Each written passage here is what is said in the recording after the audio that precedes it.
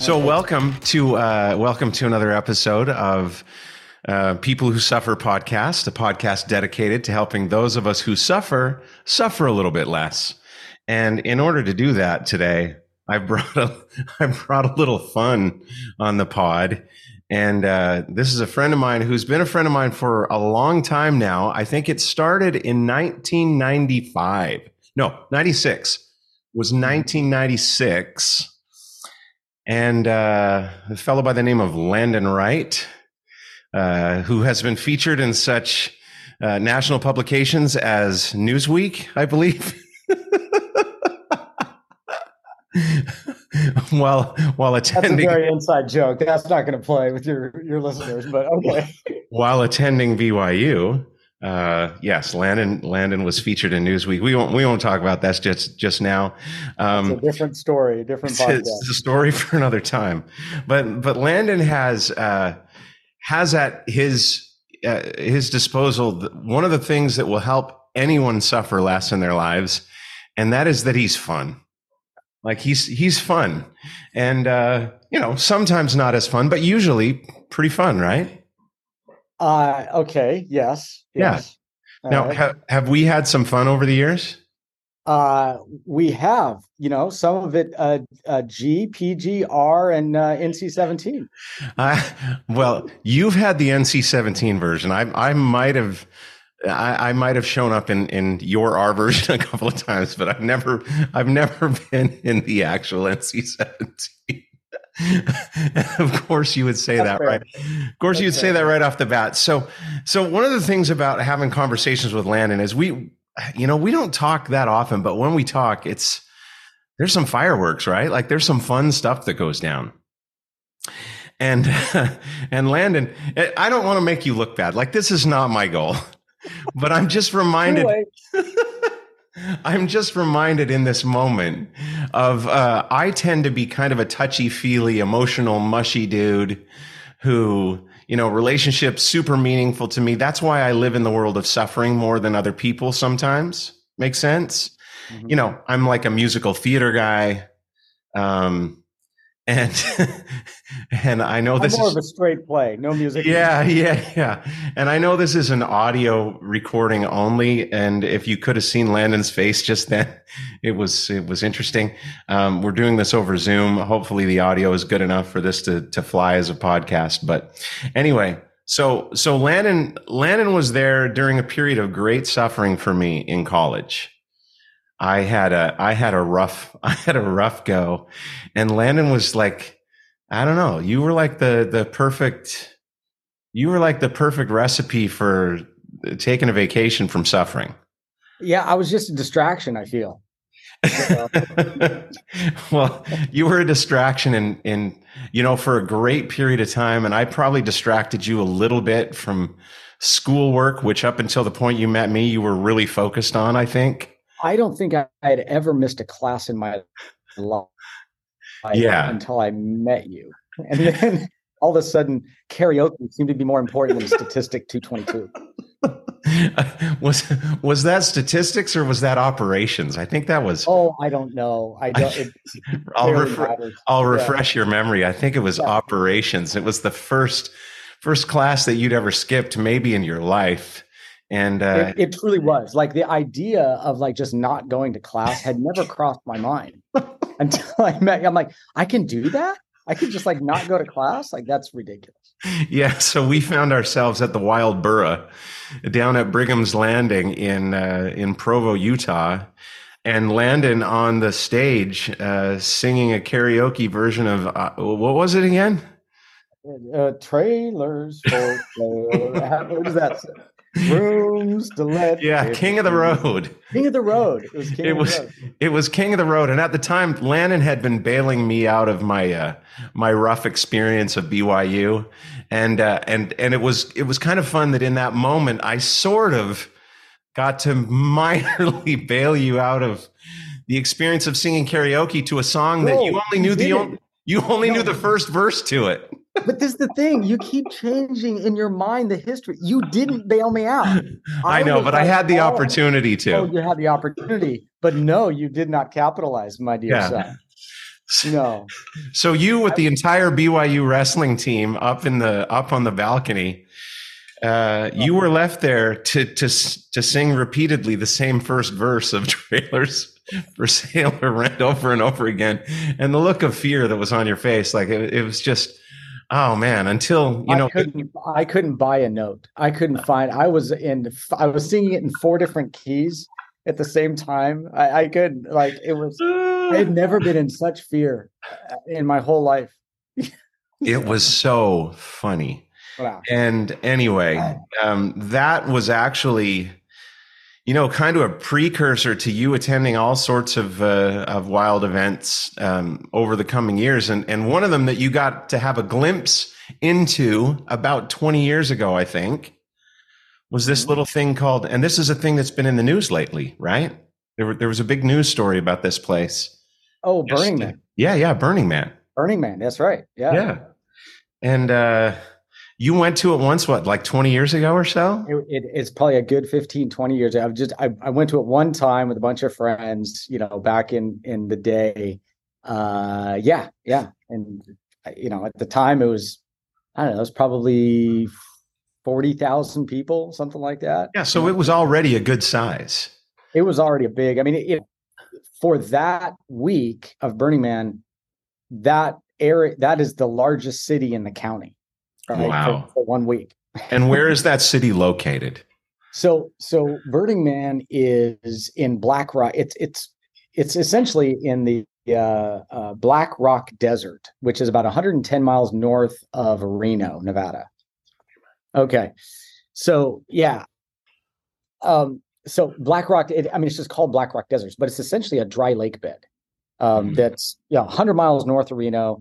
I mean, about 50 miles, you lose cell phone reception. The closest town is Gerlach, which is a 1-horse town. And then you keep driving another 50 miles, and then you get off the 2-lane road onto this dry lake bed and then drive out into the desert for another 8 miles. And then you're in the middle of, literally nowhere. Yeah. But you're surrounded by 50,000 other people. 50,000 other people. And it doesn't often rain there, does it? No, it never hasn't rained there in like 20 years. Yeah. So 20 years, zero rain at Burning Man. But if any of you have been listening to the news in the last couple of weeks, you know that there was an enormous news story coming out of the Nevada desert regarding Burning Man and a little bit of rain they had. So it just so happens that Landon, after a 15 to 20 year hiatus from visiting Burning Man, tell me about your return trip, because you called me and told me about this the other day, and I had to cut you off because I wanted some of this story live. I'm like, this story is incredible, and it's such an amazing analogy or metaphor for life, and just tell me about it. Let's get back into that conversation. So just the context, so Burning Man is like a very unique event, right? Mm-hmm. It's not a music festival. It's not like, EDC or a Coachella, stuff like that. It's not like that. And it's not like anything else I've ever seen in the world, right? And you've seen a lot of things in the world. I've been to Carnival in Reno. I've been to Mardi Gras. I've been to Full Moon Party in Thailand. I've been to Ibiza a number of times. I've been, both as a participant and as a director. And as a tour director. Yeah, exactly. Yeah. So you are not new to this scene, man. Like you've been there. I have traveled low these many miles and low these many countries. But this is all like way back. This is my 20s, right? Right. You grow up and you get married. And, Yeah. So anyway, but what Burning Man is and there were 62,000 people this year. It's peaked at like 80,000 some years, and then, whatever. But what it is it is a 100% participation.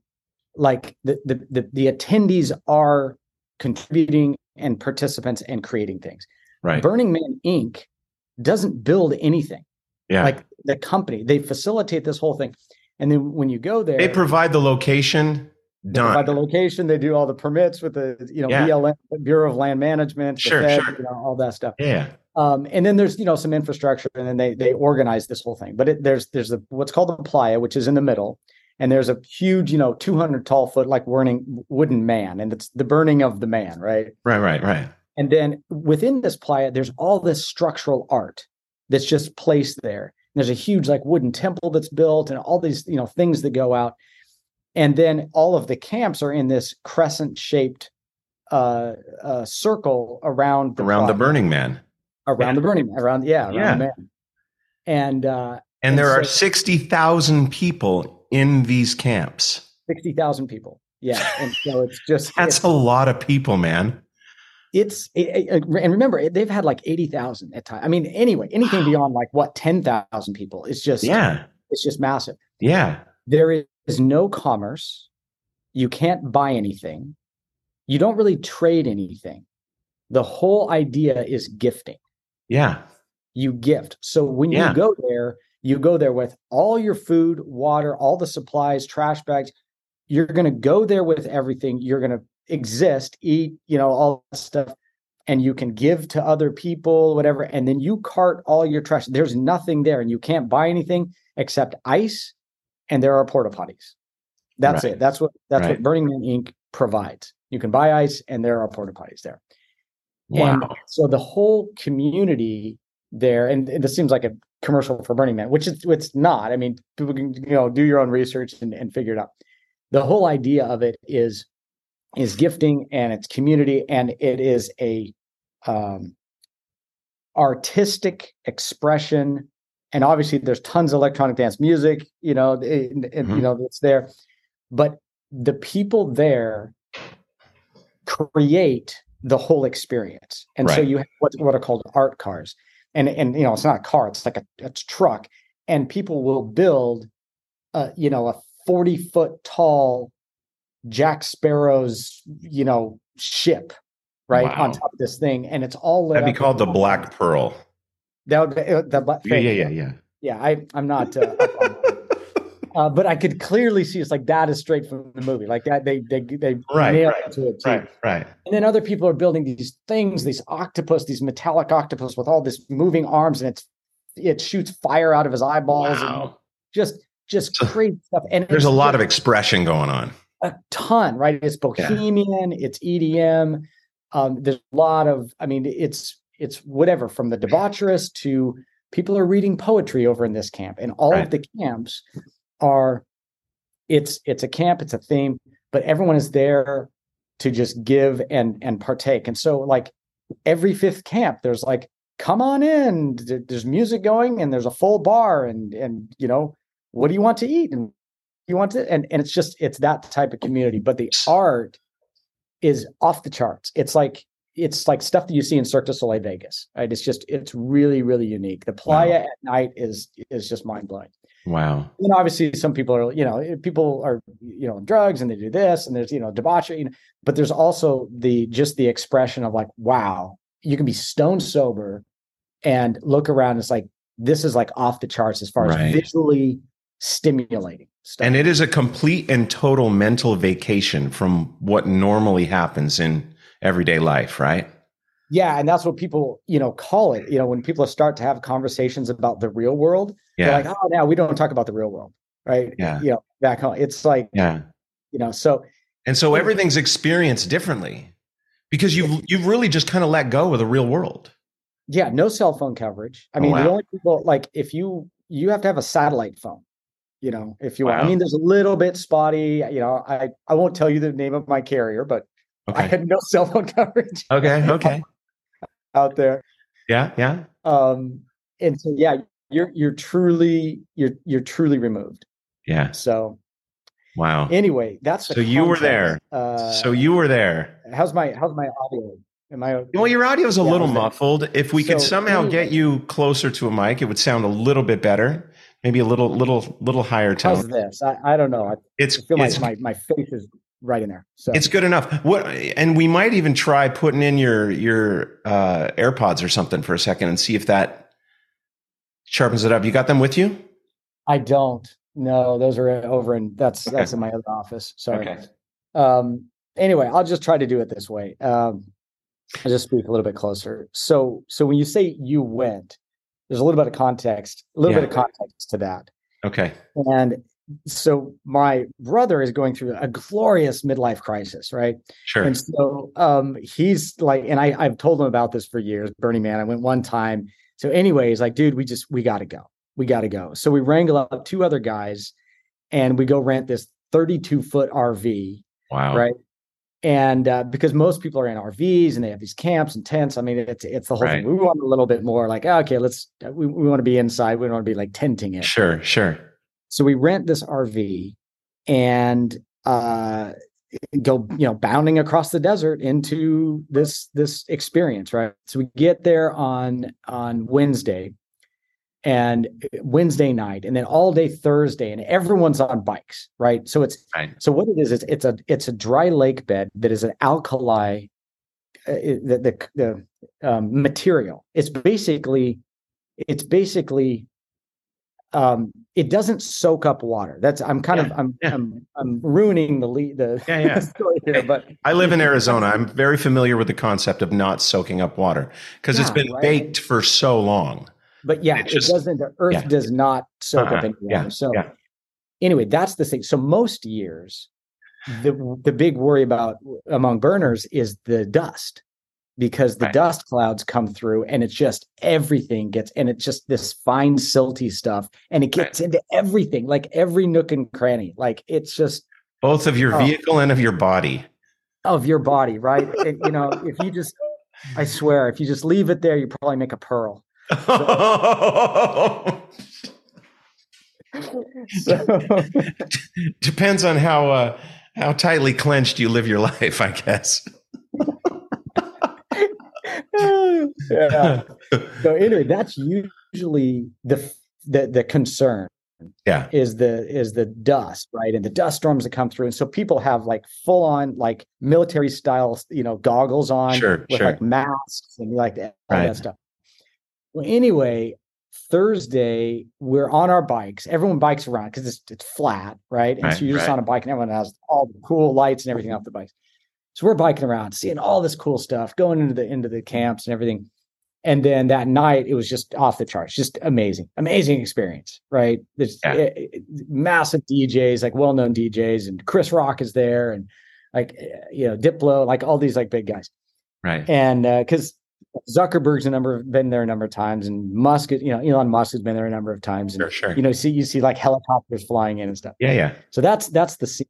So anyway, Friday morning, and I don't know why we didn't look at the weather forecast, but Friday morning it starts to rain at 10 a.m. And my brother and I are like kind of, and we're out, right? We're riding bikes, and it starts to rain. Yeah. And it's like 2 millimeters of rain. And all of a sudden, it's kind of hard to ride this bike, right? And then pretty soon we're like pushing our bikes and we're trying to get back to our camp. And pretty soon I can't push the bike anymore, because what happens is the rain hits it and it creates clay. Like molded, like you pizza. It's like, imagine like that Ghost with Patrick. It's that scene. Yeah, it's the scene from Ghost. Yeah. Yeah, where like that, it's like this, so the whole lake bed is like this, except for like the very perimeters, because the whole thing kind of sloped, but the perimeters were. So anyway, finally we're carrying our bikes to try to get back, and pretty soon we have 20-pound ankle weights on each foot because the clay is just stuck to your boot. Right. And so we're like, we just ditched our bikes where we were, get back to the RV just barely, and the thing is it's just a soup. It's a clay soup. And so that's when the media started to pick up on this, like, right. Oh man, no one can drive anywhere. No one can. You can barely walk. There's no driving. Could move. Yeah. No one can move. And which is not problematic from the standpoint of everyone who's going there. You're bringing plenty of food, plenty of water. Like, you're prepared. Right. What you're not prepared for is that the service trucks couldn't go out and service the porta potties. So you have 60,000 people, and you have porta potties that need to be serviced like twice a day. So I'm sorry, but it's a bleep show. It's a literal bleep show. Oh, thank you for keeping this PG. Yeah. So that was quite concerning. Fortunately, we had an RV, so we're kind of using that. And we're like, okay, well, Right. The way out. But anyway, we're stuck. Media gets a hold of it, and they're like 62,000 people stranded, right? And then the media just like, because we would hear from people who had like, like sat phones, sure. Other things that, I mean, all the media outlets are just blowing out of proportion. There's an Ebola outbreak. There's this, there's that, it's like these people are stuck and they're starving. I'm like, sure. No, we're fine. It's good. Like we're going to make it through. But that's Friday. So who was glorifying the story the most? Like you heard a couple of media outlets reporting on it, right? I'm not going to go there. I'm not going to go there. I know where you want me to go. I'm not. I don't even want you to go there. It's just fact, right? Like it was fact. You know who it was that was blowing it out of proportion the most. I did hear a clip from one of the Fox News correspondents trying to frighten people as much as possible. But the clip that I thought was hilarious was, well, the hippies are getting their due, or something. Yes, like of course. Yeah. Meanwhile, this is not a gathering of hippies, is it? No, it's Silicon Valley emptied into Black Rock City. Yeah. And it is. These are a lot of well-to-do people. Yeah. There's money there. There's yeah. Anyway, so back to, you're hearing these news reports, and they're not very accurate. They're not accurate. And it's just also people, it's like, Burning Man hasn't been in the news forever. I mean, it's a thing and people kind of know about it. Yeah. People got it all worked up about it for a couple of years and then realized it wasn't what they thought it was. And now, And you can clearly see that so I'll just cut to after, when I got back into the real world and saw some of this stuff. There was actually a CNN. Yes, it was a CNN correspondent who, she happened to be at Burning Man. Okay. Wasn't planning to make any sort of whatever, but somehow they got some sort of sat link. Right. And the people in New York sitting at the New York desk were asking her about, it's like, and I can't remember her name, Barbara, we'll call her. So Barbara, like, you've been going for 10 years. And she's like, yeah, it's great. And so just kind of so happy. So the people at the desk are like, so is it just mayhem out there? She's like, no, it's quite like everyone's making a good, good run of it. And people are making, are smiling and very like giving and like, oh my gosh, do you need extra, trash bags? Cause you'd put trash bags over your feet. And then, that's how you would be able to get through the slog. And anyway, they're just trying to gin up that it's mayhem. It's cats and dogs living together. I mean, it's, mass hysteria stuff, right? Yeah. And she's like, no, it's, it's not what it is. So it was like another example to me of how the media, it's hard. It's hard to kind of trust anything. Cause I was there, I was living it. I was, seeing what was going on. Yeah. So anyway, so we're just kind of making the best of it. And you go out and you're meeting people. And the cool thing was that the art cars that normally go out at night into the playa, and people go out and they'll set up camp, and there's, big concerts and stuff. Those cars couldn't move. So wherever they were parked when it started, that's it. That's where they are. That's it. Well, now they're in the camp. This thing's massive. Like if you don't have a bike, you're not walking to the playa. Sure. Like, you got a bike there.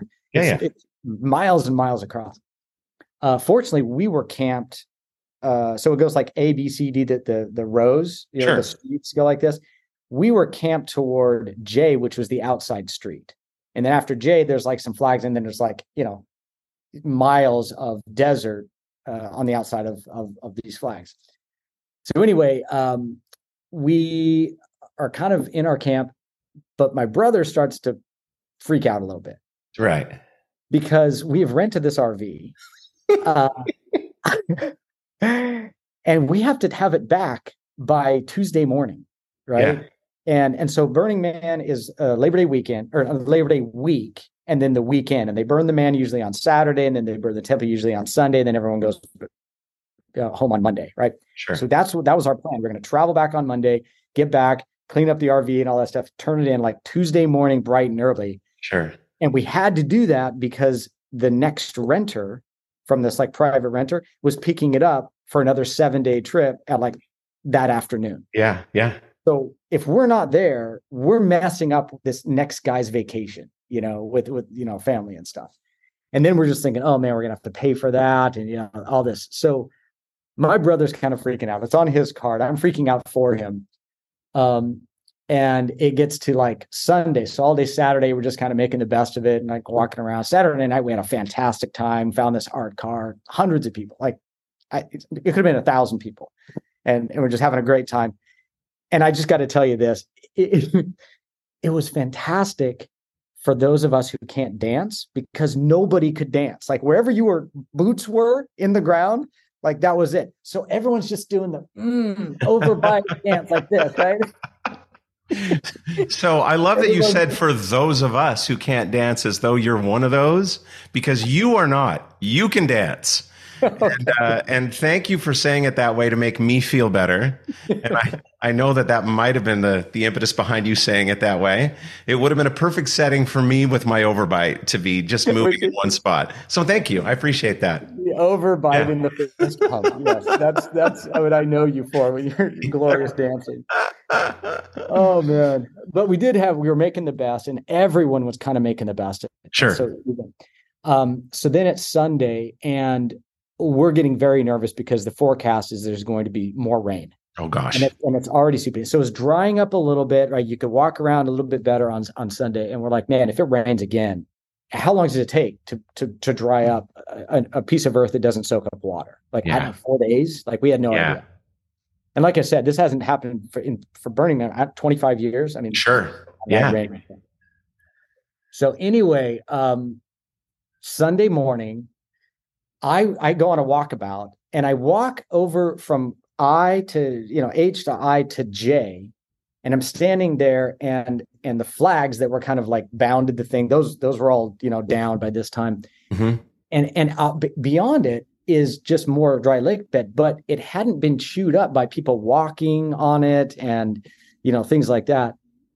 And I'm standing there and I'm seeing like, hey, that's a four-wheel drive. It is four-wheel drive, but that's a four-wheel drive vehicle that's going across the desert toward where the gates are, like where you get onto the 2-lane road to get out. And, and oh, by the way, there's Burning Man radio. So everyone just turns on to the Burning Man radio station. Right. And it's like, this is shut down. Nobody can drive. No one can leave. No one can leave. No one can come in. Like the gates are closed. No one can come in. No one leave. And that's the official word, right? Right. Car after car, like heading toward the gate. Like, I can't fully see the gate. It's, 5 miles down. So these aren't cars pulling trailers. These are just cars in the beginning. Initially, it was just, okay, well, that's a 4-wheel drive. Like, okay, I see how he's making it. Right.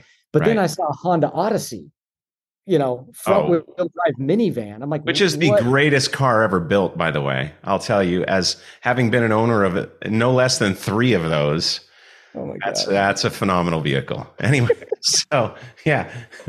And they'll go anywhere, anything will go. So don't be shocked at the Honda Odyssey making it through. They're built for that. So I was commercial for Honda. So I'm looking at this, and then I'm like, but there are no RVs, right? I mean, it's a 15,000 pound vehicle. There's just and yours is on the larger side. We're 32 foot. Yeah, you're like the biggest RV in the camp. I mean, it's not the biggest. Like there was some like $200,000, RV out there, but ours is pretty big, definitely heavy, and so anyway, I'm standing there, and sure enough. Oh, hold on! You just froze. Hold on! You just froze up for a second, and I missed everything after "sure enough." Okay, all right. Let me get back in. Am I back in now? Yeah, you're in. So sure enough. So sure enough, I'm standing there, and I see an RV. It's a smaller one, but I see an RV that's bounding across the lake bed, hitting washes. The spray going like mud and everything. And there I can, it's just this scene. I'm like, okay, there's an RV that's going. I don't know if he's going to get stuck or not, but they're trying it. Right. Yeah. And so I see a couple of those, and I'm like, well, shoot. Okay. I don't know if they're going to get stopped at the gate, but at least we'll be a little bit closer to the gate. Like we have no idea if they're actually going to stop us. Or they're park rangers. Sure. The whole idea. So anyway, I go back, tell my brother, tell the boys, I'm like, let's try, right? We get everything packed in, pull in the stuff, get our bikes on the, hooked up to the back. And we drive about 40 feet and it's just right. Yeah. just nope. Yeah. Not going. Yeah. Yeah. So I'm like, okay. So basically those people that I see out there, they were close enough to outside the flags to get to the dry area. Right. But we're like 2 streets away. I mean, I could see it. It's maybe 100 yards. Oh, right? Gosh. So close. Close. And it could have been on Mars. Yeah. Yeah. Anyway, so we're all just kind of hanging out. Everyone has made friends with your camp neighbors and stuff. But I see this other group that's like, they're trying to get out as well. And they pack up everything and then they try to get out and their wheels are spinning. And then these other people are trying to, do something and get out as well. And so a couple of us like, you know what? I'll bet the frictional coefficient is such that if we get behind this thing, we could probably move this. Yeah. So a couple of guys, you start helping. A couple of guys, I solicited some help. I'm like, let's go help them out. Let's just see what we can do. Which is your thing to do, right? HOA president?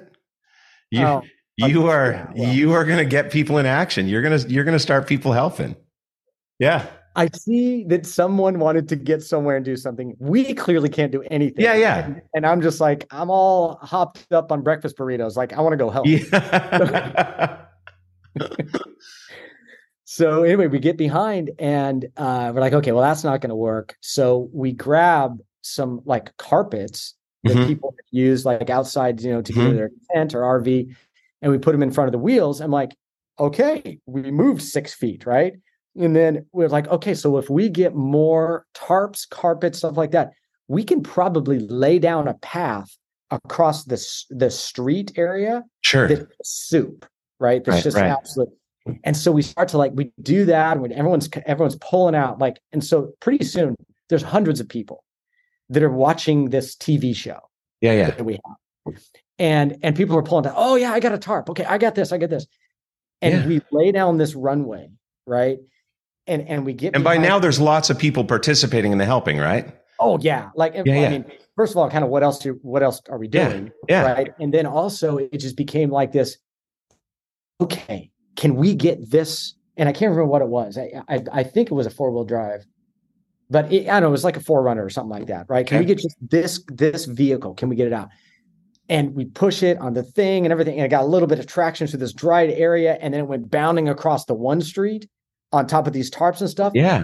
Made it, and it had momentum, and everyone is just cheering behind it. It's just this elation. Yes. Of people seeing like, he's going to make it. He's going to make it. He's going to make it. And he goes, gets out past, and it's just this roar. And we're like, okay, this is possible. Yeah. We can do this. And then we just started, okay, who wants to go next? All right. Who wants to go next? Right. And because not everyone was leaving. Everyone was like, oh, I'm here till, I'm going to be here till Monday, Tuesday. Sure. I help clean up, that sort of thing. It's not like this great exodus.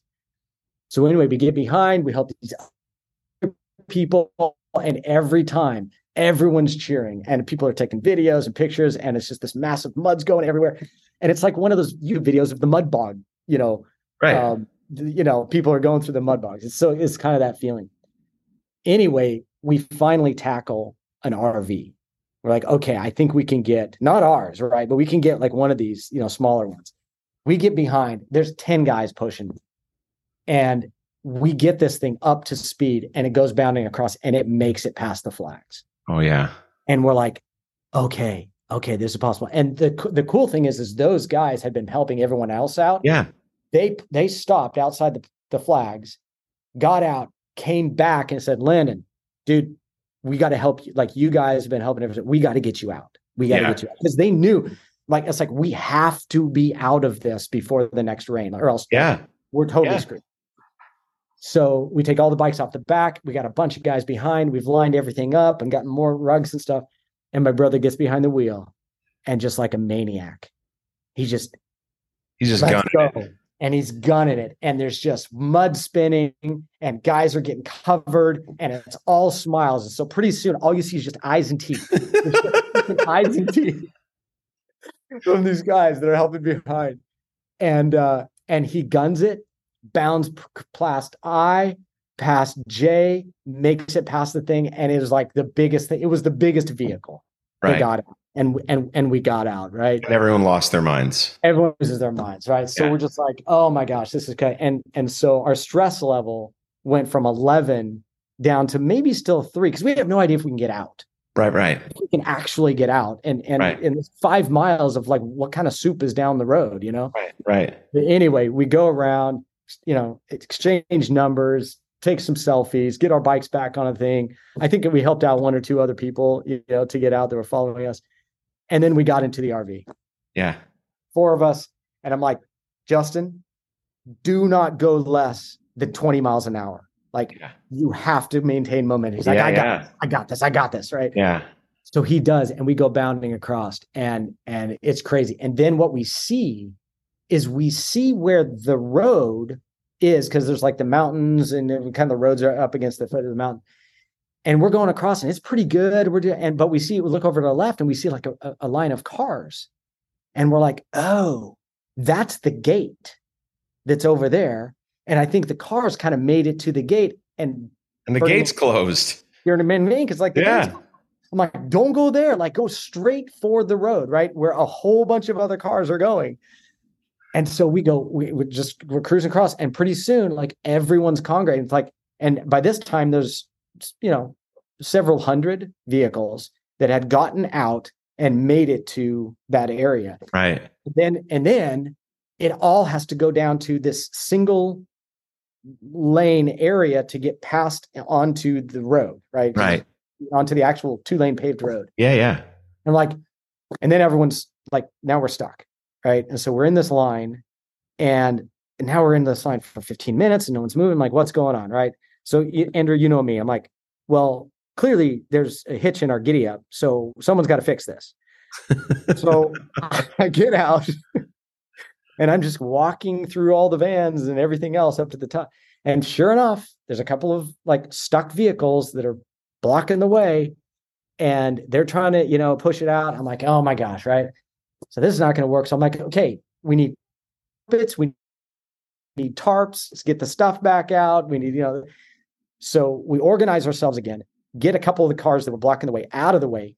And now we can start again. So then I and this other guy, because we got 8 lanes of cars coming in. We're like, okay, we got to organize this thing.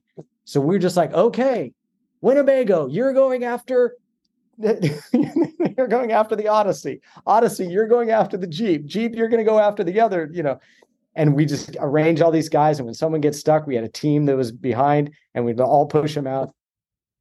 And we do that. I directed traffic for an hour until my vehicle gets up there. I'm like, all right, guys, see ya. See ya. You get it now. So that's how he escaped from Burn. Wow. So that is quite a story. And the end of the story is that you got the thing back. You ended up going to some semi-truck washing facility where they took incredible care of you, got the thing looking like it had never been out of civilization. Yeah. And you rolled up on time. Imagine, if you will, right? Cake, clay, mud all over and so the underside of this thing is that, right. So we Googled, commercial truck liner washing facility. And we pull up in this RV. We're like, how much to wash this thing? Whatever it is, we'll pay it. Yeah. So they washed it off, and at some point you were like, you might want to look underneath it. There might be some stuff underneath it. Oh, and the guy looks underneath. He's like, where were you guys? Like, it's just caked on. So they pressure washed underneath that. And then I got underneath that. My guys, I'll pay you extra. Can I, I'll get underneath there and spread this, like, do it if you want. So I'm down in there. I'm spraying the underside, because most RV places have a clause that say no festivals, right? And a lot of them have a clause that say no Burning Man. Right. And so, and this one may have had such a clause too. We don't know, but I never asked that, but I believe that my brother was nervous for a reason. Okay. Okay.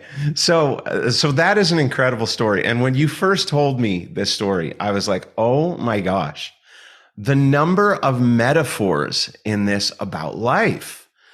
Like, there's just so much stuff in this. And you're frozen up a little bit. Can you hear me? I can hear you, but I may be frozen again. Okay. So yeah, there's just so much stuff in this, and I loved so many of the things. And first of all, I know you, and I know your willingness in almost any situation to serve, like to do stuff to help other people out. And at the very root, and we do a lot of talking about on this podcast about the difference between who we are and who we think we are. So we walk around with this identity that has an idea of who we are, and it's been built up over the years, and it gets fed every day with all the input in the world. But inside of us, there's something else. And we call that lots of different things. Like we'll call it intuition when it shows up, or we'll call it awareness or consciousness, and all sorts of things. But I like to be really clear about just kind of the simplistic, logical way to look at this. Listen, there's two parts of us having an experience of life. One of them is a spiritual part, and one of them is a physical part. And the spiritual part has characteristics, and the physical part has characteristics. Well, one of the characteristics of the spiritual part, and when we're living from the spiritual part, we have a great experience of life. When we're stuck in our identities, that's where all the fear comes. That's where Justin is terrified. We're not going to get out, and he goes into fear, and then the thinking spirals downwards. But then if there's a little gap in that, a little gap that opens up to insight, and you're like, well, let's see this for what it is. So, what's inside us sees possibility. It sees things for what they are. And if there'd have been no way out, it wouldn't have told you there was a way out. Interesting. Yeah. But there was a way out. There was. Yeah, exactly. There was a way out, and understanding can see that. And it opens you up. And one of the other characteristics of our spiritual selves is service. And you've always been a great example of that. But to take that in the middle of a circumstance where there was the potential for long-term suffering, and like long-term, oh my gosh, we're not going to get out. And even if you just narrowed it down to the 4 dudes in your RV, oh crap, this bites. But you were like, no, let's see what's out there, and then let's help. Yeah. And that is, even if we couldn't, because that was my thought, is like, I can't get out, but these other people can, because they've got their vehicle or something like that. Yeah. And so that's definitely, so I'm like, well, at least let's get enjoyment out of seeing someone else. Yeah. And so to go there, like, so, and I think it's a little more available in this setting because you're not living the life that most of us tend to live in the real world, the life of isolation. Mm-hmm. The life of I'm only taking care of myself. Like to be in a setting where there's just so much community, and that the general level of consciousness is living kind of in community, as opposed to living in individuality. And so that opens you up for all these cool things to happen. That opens you up for, even in the midst of this suffering, that people are having a good time. Yeah, we still feel a sense of community. This is actually kind of cool. We get to help each other. We get to do this. And we've lost so much of that in our society. Mm-hmm. And I just love this story for it showing that. And then it just showed so many other things. I don't know what did you see in it? As far as, well, I don't know if, I want to think that if that is something like that would have happened at, Coachella or some other, where it's more of this is a music, event, and you go there and you can buy your nachos and buy your drinks, and you buy, and you're just there to consume. And I'm there to be entertained and consume. Right. Like that's sure. Most constant, like fill in the blank event. Sure. Football game, whatever it is. I'm be entertained to consume and be a consumer.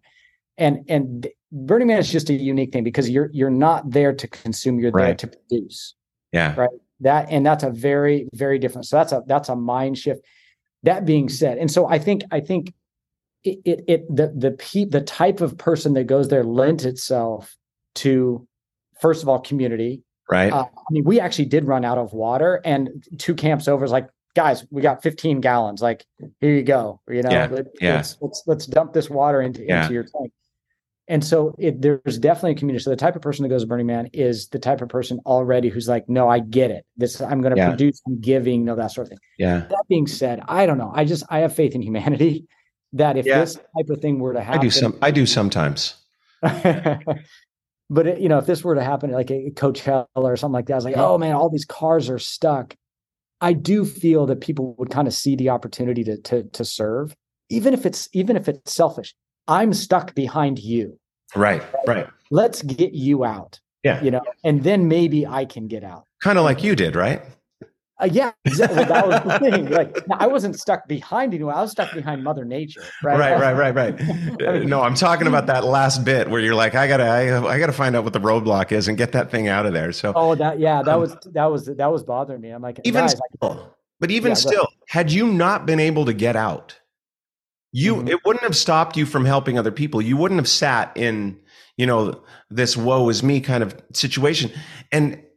And I think it's a valuable thing to see really possibility in any situation and use the metaphors that life gives us to see it as it would apply to like a Coachella or some other festival, or even, hey, just your neighborhood.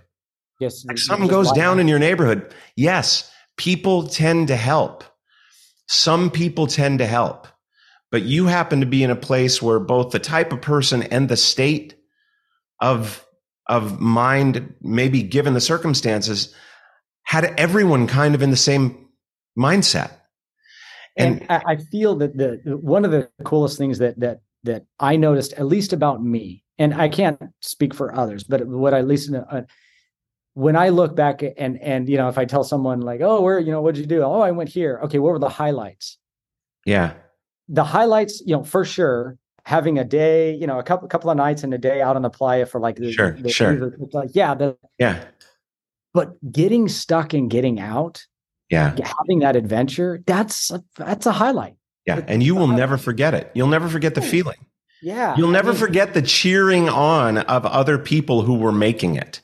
That's right. And I don't know if that necessarily resonates with everyone, but I think it resonates with a lot of people. And I think that the utils of enjoyment that we talk about, right? The levels of enjoyment that you talk about. I think the we is, I kind of join in with you when you get into your economic language, but your language of economics, but it's not generally the language that I use, but the utils of enjoyment. And for those of you who don't understand utility, it's a measurable. It's the unit of measure for enjoyment, and it's a quantifiable measure of value of the enjoyment of something. Of enjoyment. It's called a util of enjoyment. Yeah. Anyway,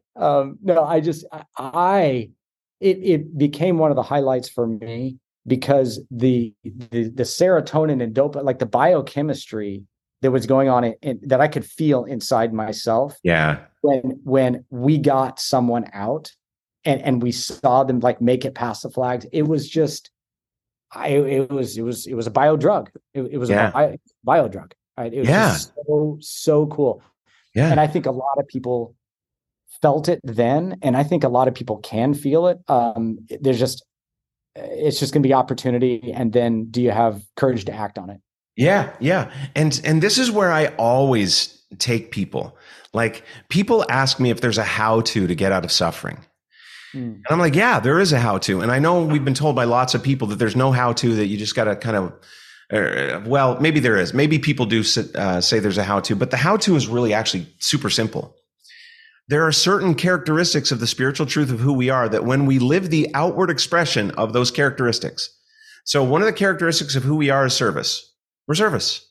Mm-hmm. Where the spiritual truth of who we are is designed to serve.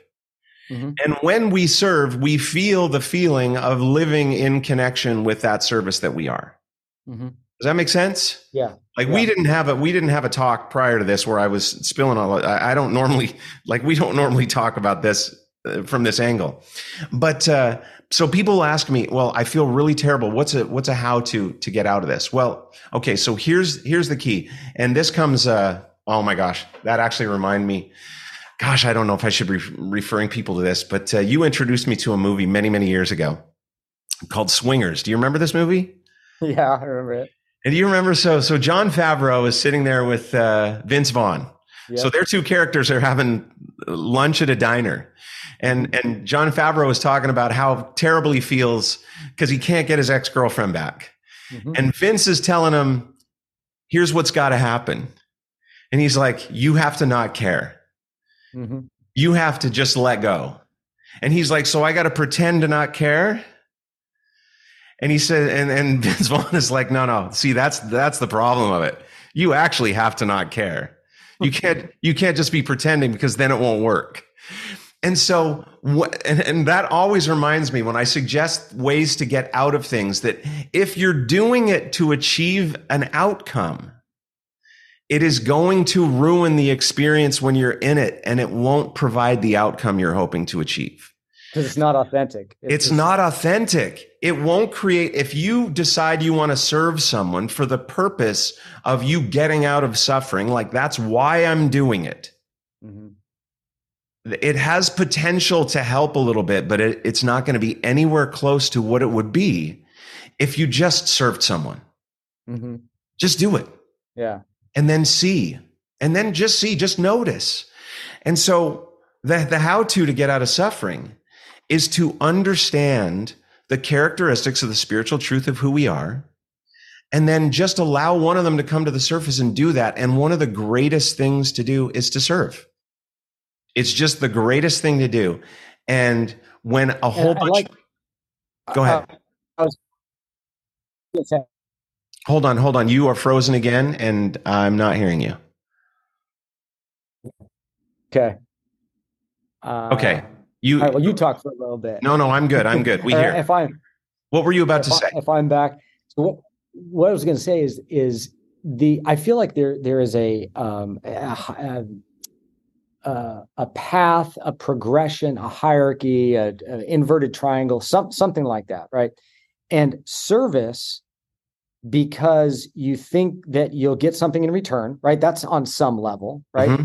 There's service because okay, maybe this will make me feel good, right? Mm-hmm. There's mm-hmm. like this level, and I feel like the ultimate service where you're not doing that thing so that you can feel good. You're mm-hmm. certainly not doing it because there's reciprocity mm-hmm. in expectation, but you're doing it because it became part of your nature.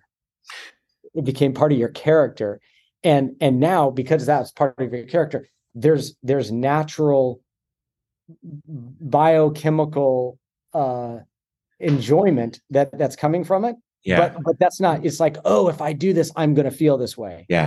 You kind of live in that. I'm not saying I'm there at all, but I've had glimpses of that. Yeah. But see, that's all there is glimpses mm-hmm. because none of us lives there all the time.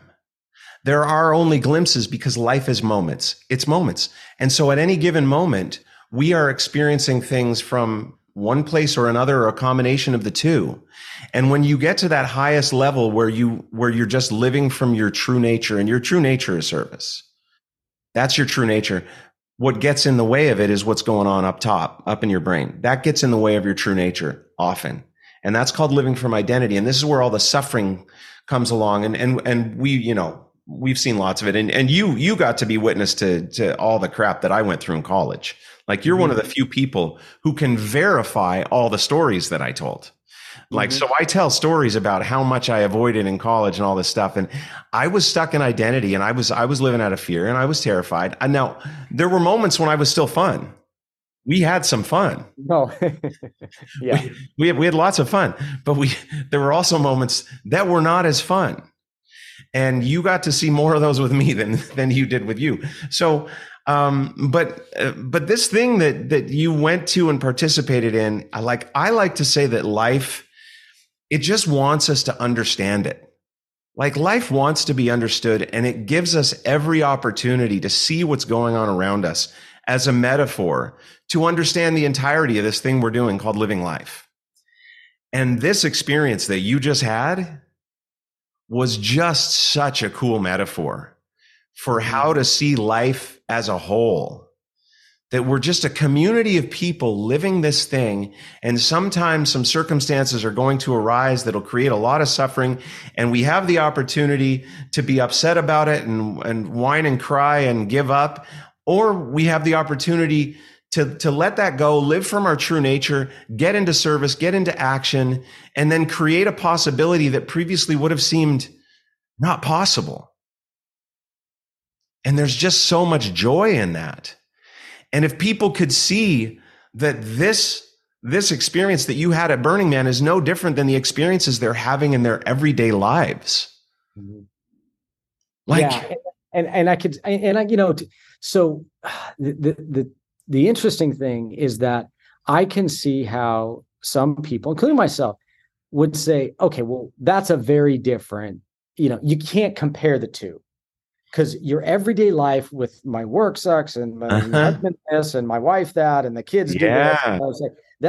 That's very different than a bunch of bohemians running around, you know, with wigs and fur coats on. Seemingly. So I can see the point, right? I can see the point. But there's a counterpoint to that. It's like a very good friend of mine is just constantly like, life's a big joke, right?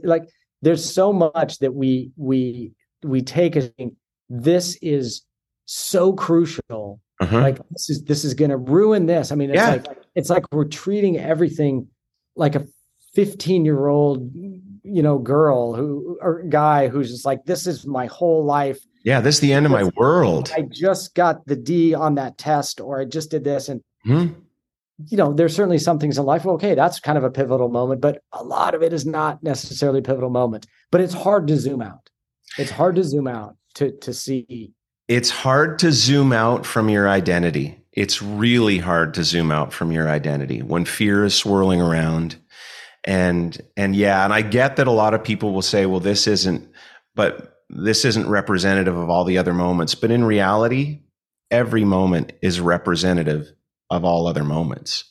Like how you experience one moment shows you the possibility of how you could be experiencing all your other moments.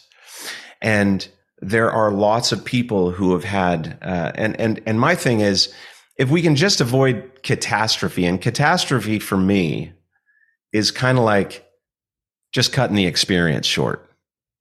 Like if the experience of life, if the experience of life itself gets cut short, that's the catastrophe from which there is no learning or change inside of the experience because you ain't in it anymore. You ain't in it anymore. That is true. I mean, and that's something I kind of think about with, you know, friends of mine who have had some pretty crazy lifestyles. And I think, and the proof is in the pudding, right? If you live long enough, as long as you make it through, yes, you're going to look back and you're like, wow, fill in the blank was crazy. Yes. But I lived through it. And now, I mean, you know, dude, I just had lunch or dinner with a couple of guys I used to run with back in the day. And you're not talking about like running on trails or something. You're talking about like you're running around that took you around the globe for all of these different sort of experiences. Yeah. Running in the sense like I used to travel with and party with and stuff like that. Yeah. And now we get together, you know, 15 years later, and it's you know, we'll have dinner once every other year, and it's always sushi for some reason. We're always having sushi, but we get together and the stories, right? And it's just like forever. And it's like guys who are in a frat or you know, gals in a sorority or something like that. It's like those experiences. That's the juice of life, right? And as long as you make it through. Well, and as long as you make it through, and as long as you maintain enough connection to understanding that what's inside you speaks to you and says, "Hey, don't do this. That's too much." Yeah, don't do this. That's too much. Right. Yeah. And I don't. Too much. The too much is going to be, you know thyself. Right. So there's some people too much is right. a little bit shy. Right. Well, I think we've been going for over an hour now, or close to an hour now. Has it been an hour? I don't know. I can't see the. I didn't set a timer. I've got my phone turned off so people wouldn't be calling me. But like we got enough stuff. Like we got content to talk about a lot more things than this. And it's not difficult. It's not difficult to find how it relates to the purpose of this podcast, which is to help people understand what suffering is and do a little less of it. Mm-hmm. Not none of it. We don't want to have none of it. We just don't want the suffering to ruin our experience of life. So I thank you for coming on today. I thank you for this metaphor. I'm glad that it occurred to you to call me right after you got back, because it takes every once in a while. It takes some for you to pick up the phone. You're a busy life with your 3 toddlers and whatnot. Well, they're not all toddlers, but they're pretty young. And and I knew when I saw the phone ring and that it was that I needed to pick up because there was something fun coming on the other end. So, do you want to impart one last word of wisdom as to how to have a little less suffering in life before we go? Or my take, I do think that how I feel like I was able to get perspective in life. I did it through travel. Now people can do it through all different methods, right? But with travel, when you go to Southeast Asia, when you go to third world countries, when you go to just others, you can go to travel around the United States, go to the deep South, go to small town USA, go to these areas, and you're just like, wow, I am uncontrollably blessed. Yes. In various things. Now, it doesn't necessarily have to be like socioeconomic, right? Yeah. You also kind of look around and it's like, wow, I've got a family. I've got a brother who loves me and I love him. I've got a family. Yeah. I've got friends. I've got a circle. I live in a fantastic area. Yeah. I love my health. Yeah. I love my health. I've had 6 surgeries. I've broken 2 ankles and a knee and 10 ribs and a clavicle. And I'm a piece of work underneath this shirt. Yeah. With surgeries and scars and everything. I still love my health. Yeah. And so I just feel like perspective, however you can get that. Maybe it's traveling the world, maybe it's this, but if you can get some perspective and my wife and I, we just constantly, when we're getting into the thick of things, we each remind each other, it's like, let's just zoom out. So that's our phrase, like zoom out. And we're like, what are we talking about? What are we really worried about? Yes. Like she's going to be fine. Like, so. Yeah. And I love that. And I love maybe even more than the ability to notice, how blessed we are. What I love about your suggestion is that it breaks you out of the habitual way of thinking that most of us live in. We live in a habitual way of thinking, seeing things, believing they're actually as we see them, and being unable to see that our way of seeing things isn't the only way. And when you travel, you see that there's just an infinite number of ways to experience life. And it drops you out of this habitual way of viewing your life. And what that does is it drops you into awareness. Which is the same as zooming out, right? Zooming out puts you into awareness and seeing things as external to you. And this is another entire conversation. So we don't want to go down that road right now, but thank you, Burning Man. Thank you. Thank you, Elements. Thank you, Landon and Justin and all of that for this story. I hope people enjoy it. And the last. Thanks for letting me come on. This was fun. I enjoyed telling this story, but Andrew, I always just love talking to you because you. Because when we talk, it's always like this, isn't it? Yeah, it doesn't matter. So thank you for listening today, and I hope you could hang with the audio.